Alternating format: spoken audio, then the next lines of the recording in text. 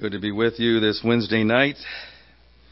And just want to reflect again, both brothers mentioned in their prayers, the hymn we started with, but it kind of sets the stage for what we've been thinking about, being saved from uselessness. In other words, being useful for God, being a testimony of service and light for God. And in that second line, forbid it, Lord, that I should boast, save in the cross of Christ my God, all the vain things that charm me most, I sacrifice them to His blood. If you sang that, did you really mean that? Because that is a surrender verse, isn't it? To sacrifice all the things the vain things that charm us to His blood. That's what we're seeing the Lord challenge the people of Israel as they're about to enter the highlight of their testimony for Him up to this point in their history. They're on the eastern banks of the Jordan River, about to cross into the Promised Land. They've had opportunity to be of testimony to the Lord in the wilderness.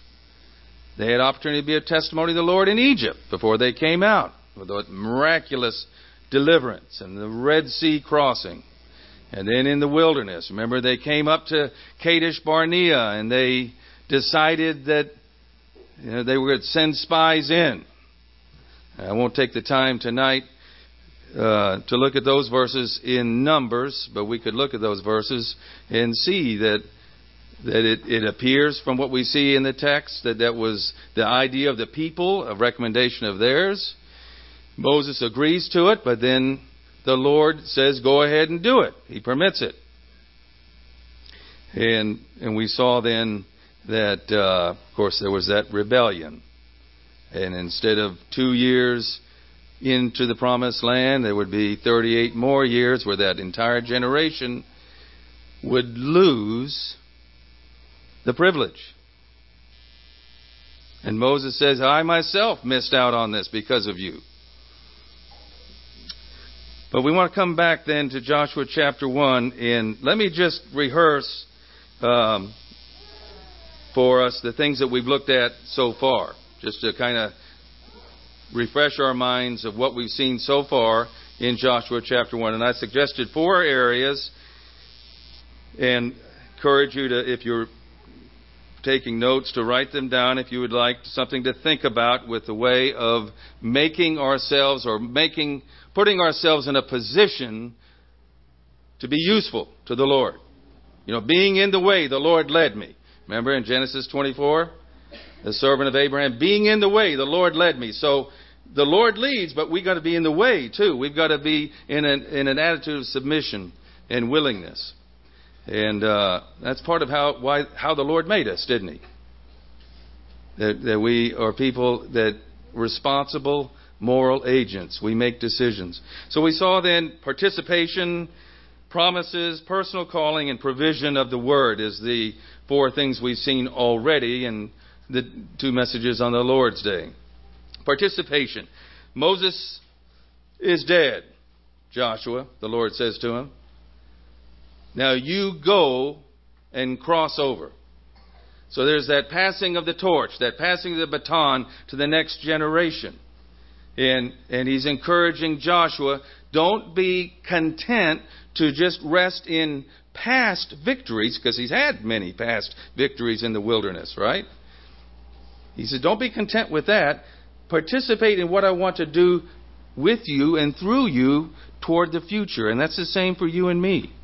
He invites us still. If you're breathing and you're alive and you're born again, He invites us to participate with Him in the work that He's doing in this world. It's a marvelous, awesome privilege, isn't it? To work together. He calls us workers together with God. To work together with God in doing His work, not ours. His work of saving more souls for Christ. Exalting the name of Christ. exalting the name of our Father God. Participation. And we link that to 2 Timothy chapter 2, verse 2, that great verse where Paul challenges Timothy to do the same thing, to pass on what I taught you, he says, you pass on to faithful men, that they may be able to teach others also. And then, secondly, the promises. The Lord gives several of them. We looked at those already in verses 2 through 5. Every place the sole of your foot will tread upon, I have given to you. And we link that to Ephesians chapter 1. The spiritual blessings in heavenly places God has already given to us in Christ. The moment we were saved, the moment we were born again, we were given every spiritual blessing. And what it says? But then we don't appropriate them right away. It takes time, doesn't it? It takes a lifetime, really, for us to appropriate. In other words, make our own, apply to our lives, live out the blessings. But the blessings were given the moment we were saved, you see. And then thirdly, we looked at the personal calling, verses 5 and 6, and we linked this, Ephesians chapter 4, verse 1. Walk worthy of the calling by which you have been called. Joshua has been set apart. No man shall be able to stand before you all the days of your life. As I was with Moses, so I will be with you. I will not leave you nor forsake you. He has a personal, individual calling of God. And you do too. If you're born again here tonight, you have an individual, personal, unique calling to service for the Lord that no one else can do. Unique to your own temperament, your own personality, your own talents, your own spiritual gift or gifts, plural, if you have more than one. And in an area of sphere of influence. Paul talks about that. You've studied 2 Corinthians 10 recently, right?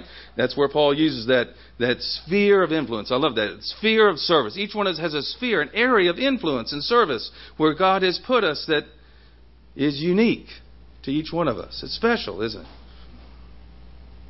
it? And then of course, the inheritance that's talked about in verse 6 and how Joshua would be involved in the allotment of the inheritance and what a picture that is of our Lord Jesus. Psalm 68 quoted there in Ephesians 4, giving spiritual gifts. For what purpose?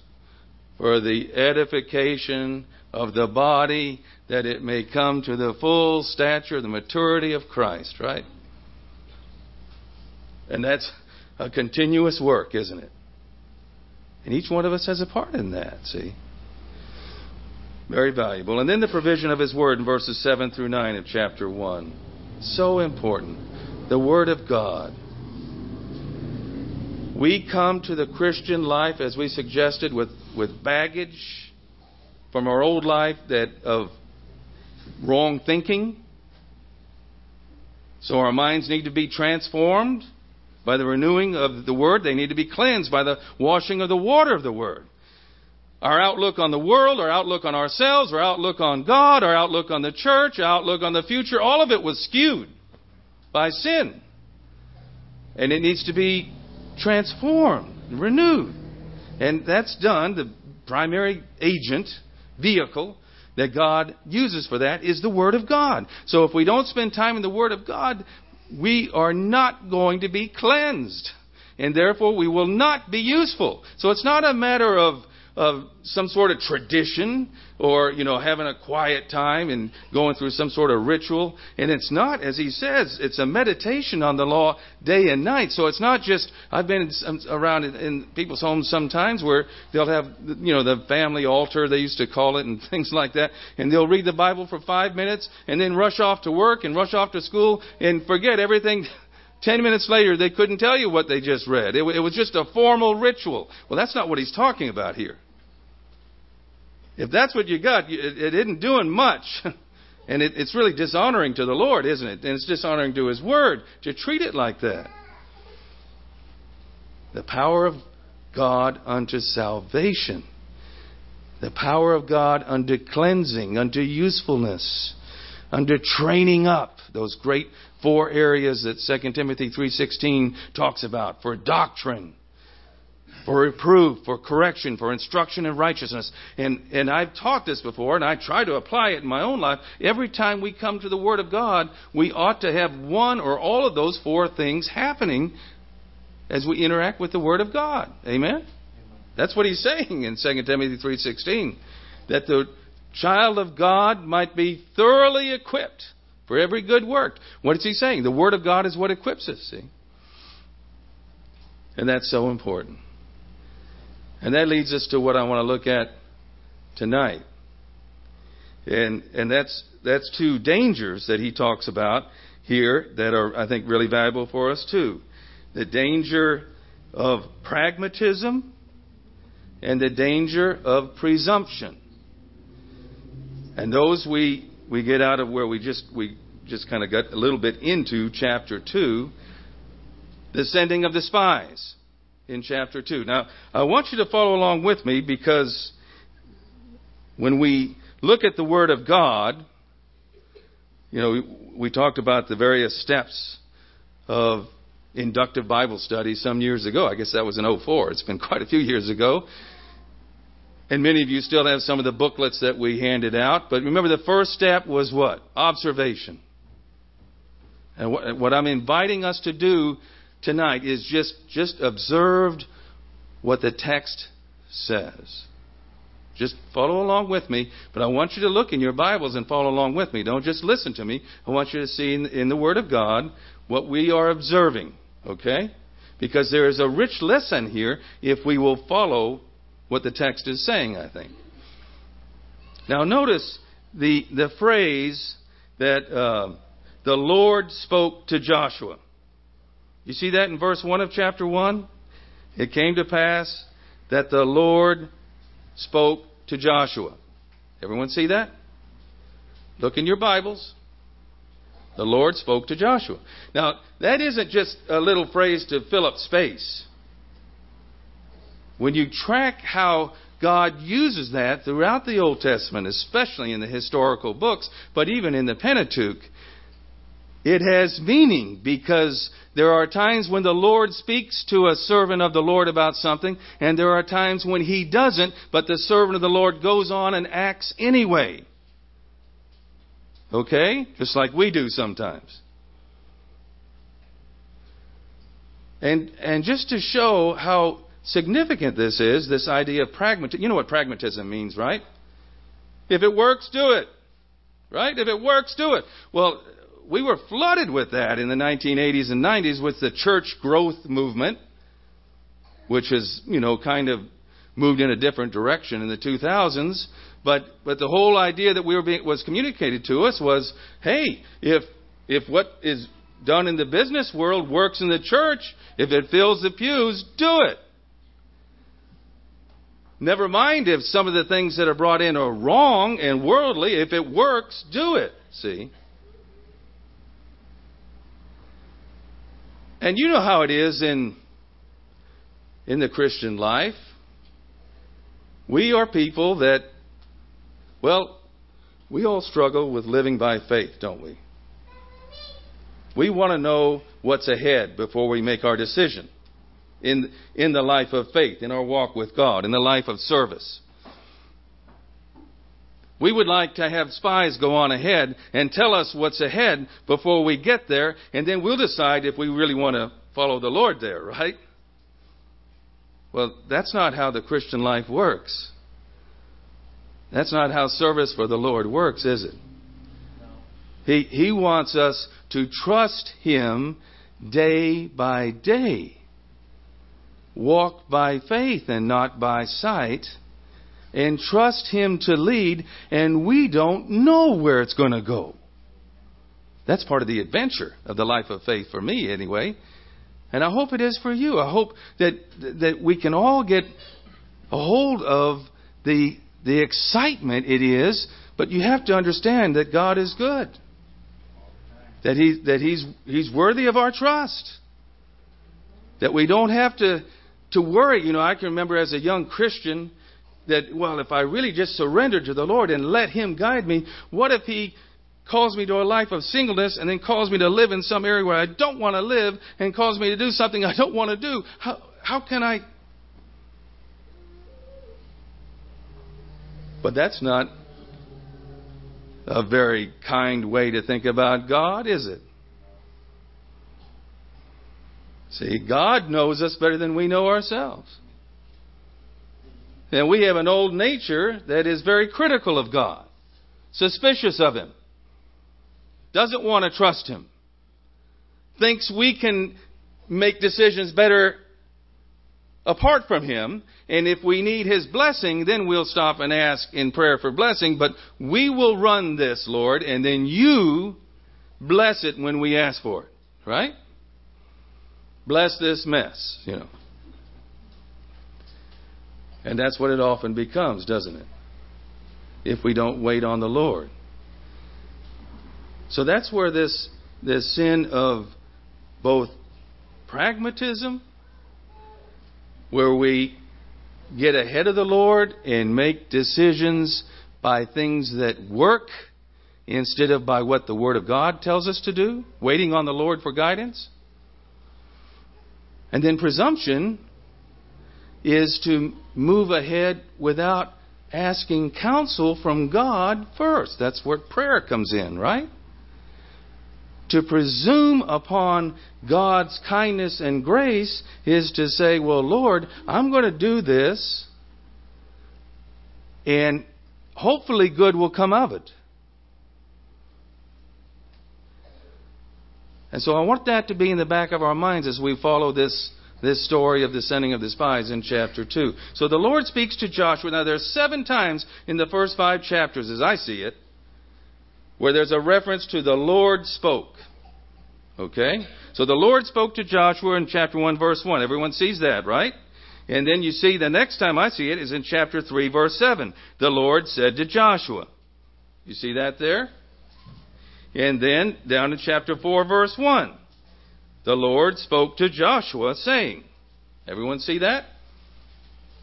And then down in chapter 4, verse 10. The Lord commanded Joshua to speak to the people. Right? Everybody tracking with me so far? And then chapter 5, verse 2. At that time the Lord said to Joshua. You get the feeling that the Lord is wanting to communicate with Joshua and run this program a little bit? And then in chapter 5, verse 9, we see that the Lord said to Joshua. We hopefully will get to some of these commandments before we get finished with our sessions on Sunday, but this is where he's going.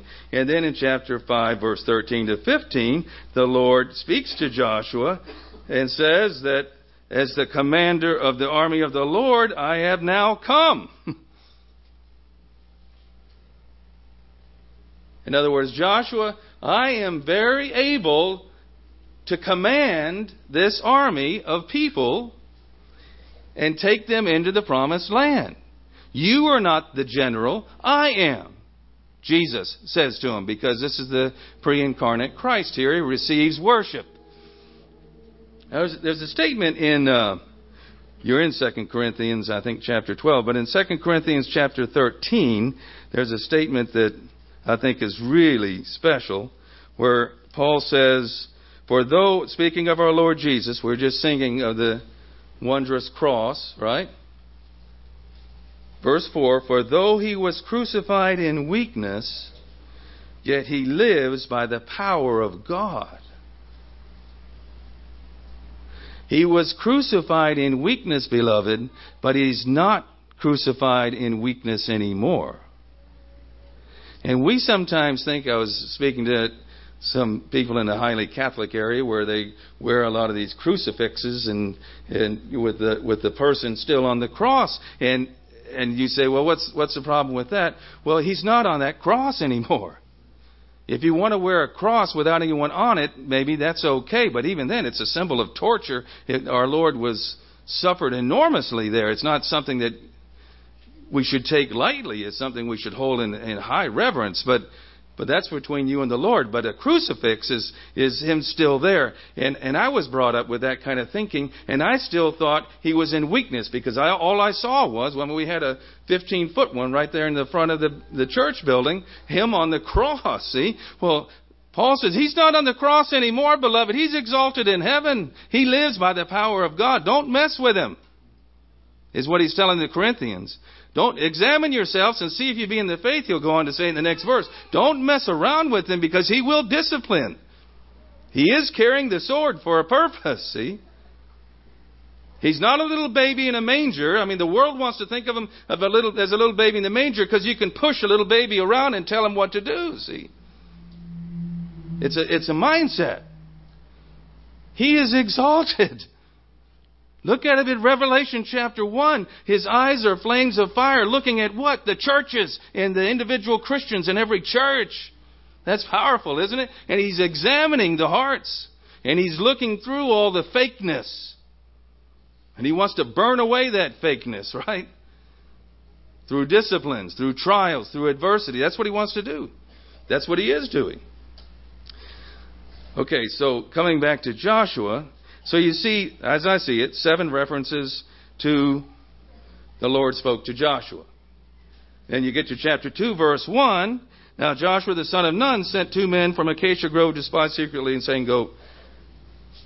Does it say in your Bible that the Lord spoke to Joshua? Does anyone have it in their Bible? I don't think it will, because it's not in any of the manuscripts.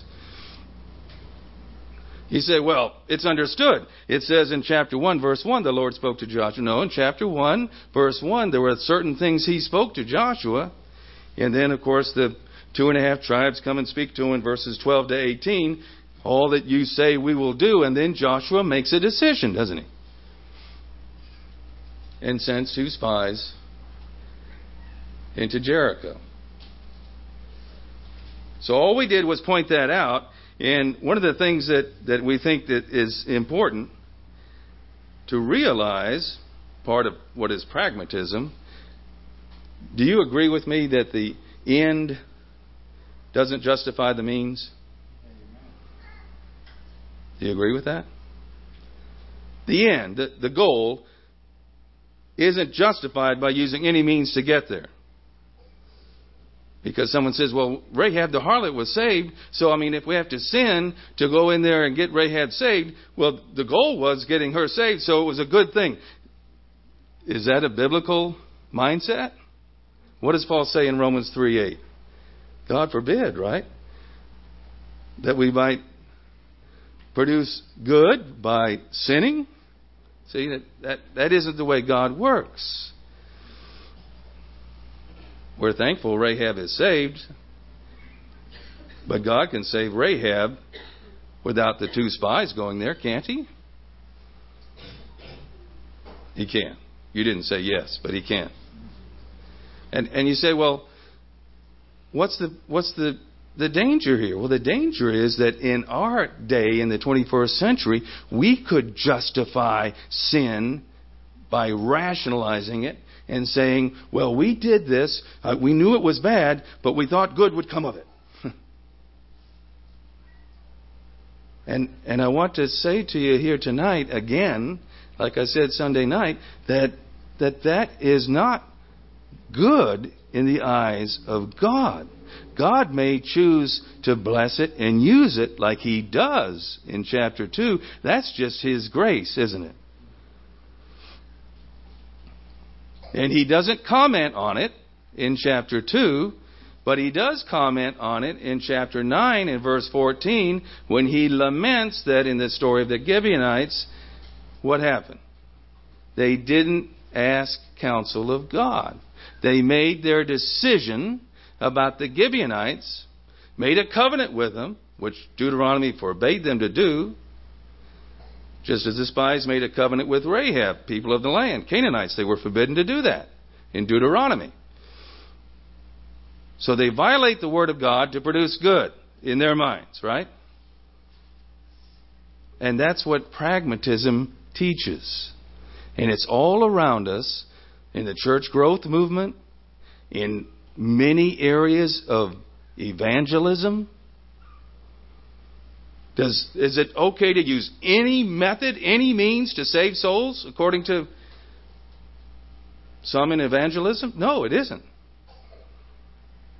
We want to do it God's way, don't we? We want to wait on God. That's where prayer comes in. We want to use methods that He approves of. And He tells us, He gives us examples. Paul was an enormous missionary and personal worker. We have all kinds of examples of how he did it. Right? Okay, so that's one of the things. The second thing means that living by faith, this is another aspect of pragmatism. I'm putting it under that. Living by faith means we can trust God even when we see impossible odds. Isn't that true? They look at Jericho. They see this massive walled city. They know that the people in the city are well better armed than they are. That they're warriors. And Israel's had a little practice with war, with Sihon and Og and the Amalekites and the king of Arad, but very little in the wilderness. And they're coming in with not a lot of training.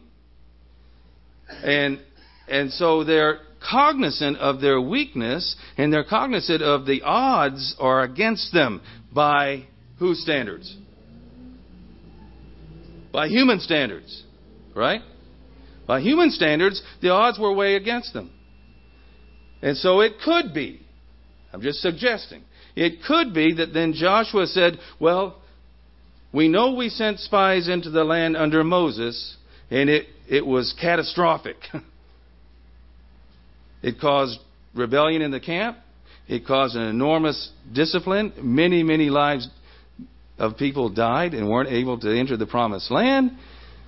But I'm going to try this anyway because Moses did it, and so I'm going to try it too. But I'm not going to send 12 of them. I'm going to send 2 of them because we had 2 spies that gave a good report before and 10 of them that didn't. So maybe we're safer with 2. I'm just suggesting that may have been his thinking. We don't know what his thinking. The text doesn't tell us. But we do know from the text, you'll have to agree with me, it does not say the Lord spoke to Joshua and commanded him to do this. Are you with me on that? Does it say that? It doesn't, right? It doesn't say that. And then when we see the conquering of Jericho, when we get to chapter 6, which we haven't gotten to yet, is there any information from the spies that helps the people of God conquer that city? Did they bring any kind of information about the size of the gates, how tall, how many people there were? They were inside the city, so they could have seen the armament and what kind of weapons they have, but there's no record of that in the text of the Scripture, is there? And what does God have them do to get a victory over Jericho? Do they fire any weapons? They march around the city 7 times, right? Blowing trumpets. And what is God trying to teach them? That I can do this if you will let me. If you will trust me. If you will walk step by step in your life, a life of faith, trusting me. And sometimes that works. I've done that in personal work one time, just as sometimes it can be something that's helpful. I was working with a particular individual that had an addiction problem, and he just couldn't get a victory. And I said, well, let's pretend this couch is Jericho, and let's march around this city 7 times. If that visual will help you understand that God has the power to give you a victory over any kind of addiction in your life, then do it, I would say. Because it's a visual reminder of what God taught the people of Israel here. I mean, it's to me, it's so clear that He's telling them, I don't need your military strategy. I need your yieldedness. I need your willingness to do it my way, according to my instructions, which are in my word. That's very hard for a 21st century technological man with all his intelligence and all his education and all his abilities. And it's so easy to look out in the world system and see what they do and say, well, if it works for them, it must work in the church. Is Christ no longer the head of His church? He was the commander of the army here. He's the head of His church now, isn't He?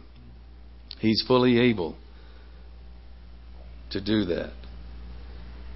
Now, one thing I want to point out that we can be thankful for with regard to, and I'll wrap it up quickly here, we can still be thankful for the testimony that Rahab does give us. Because this is the only record we have of a Gentile person in the time of the Exodus from Egypt. Now we have it. We know what we have in Exodus, Leviticus, and Numbers from God's standpoint, and a little bit from the people's standpoint, right?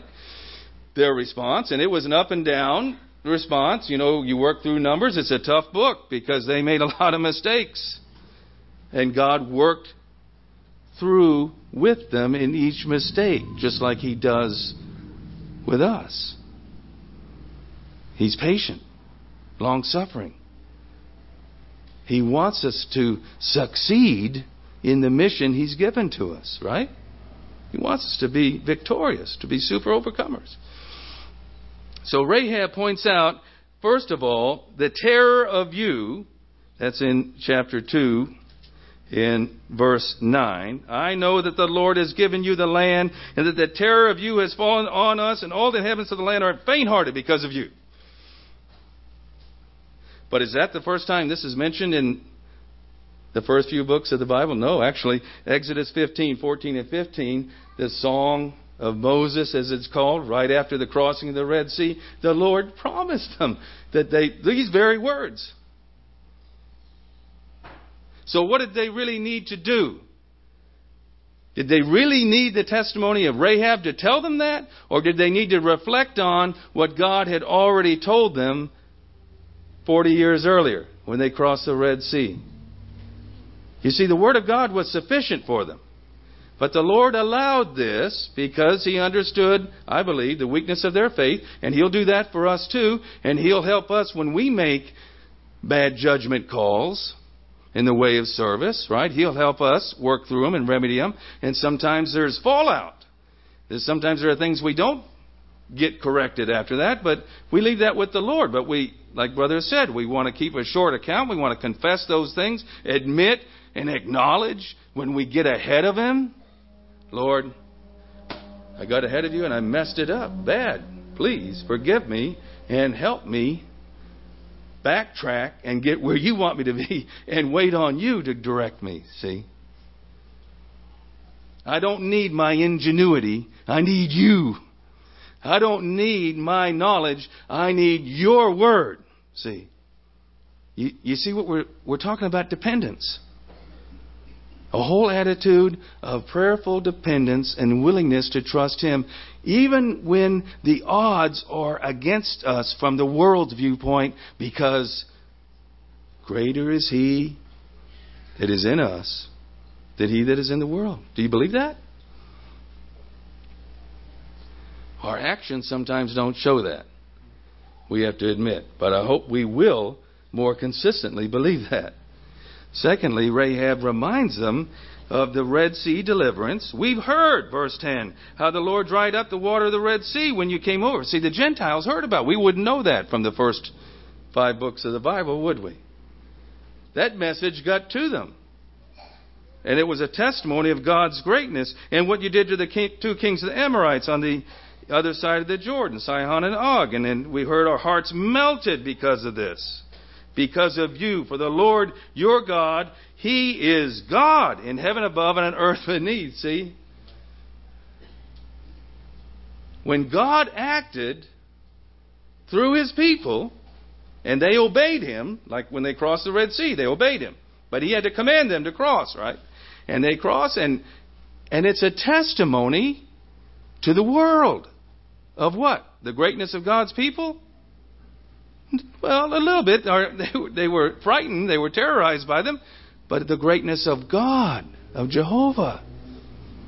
Which do you want by your testimony and service when you get to the end of your life and you look back? What do you want to be seen about your life of service? That you made a lot of great decisions without God?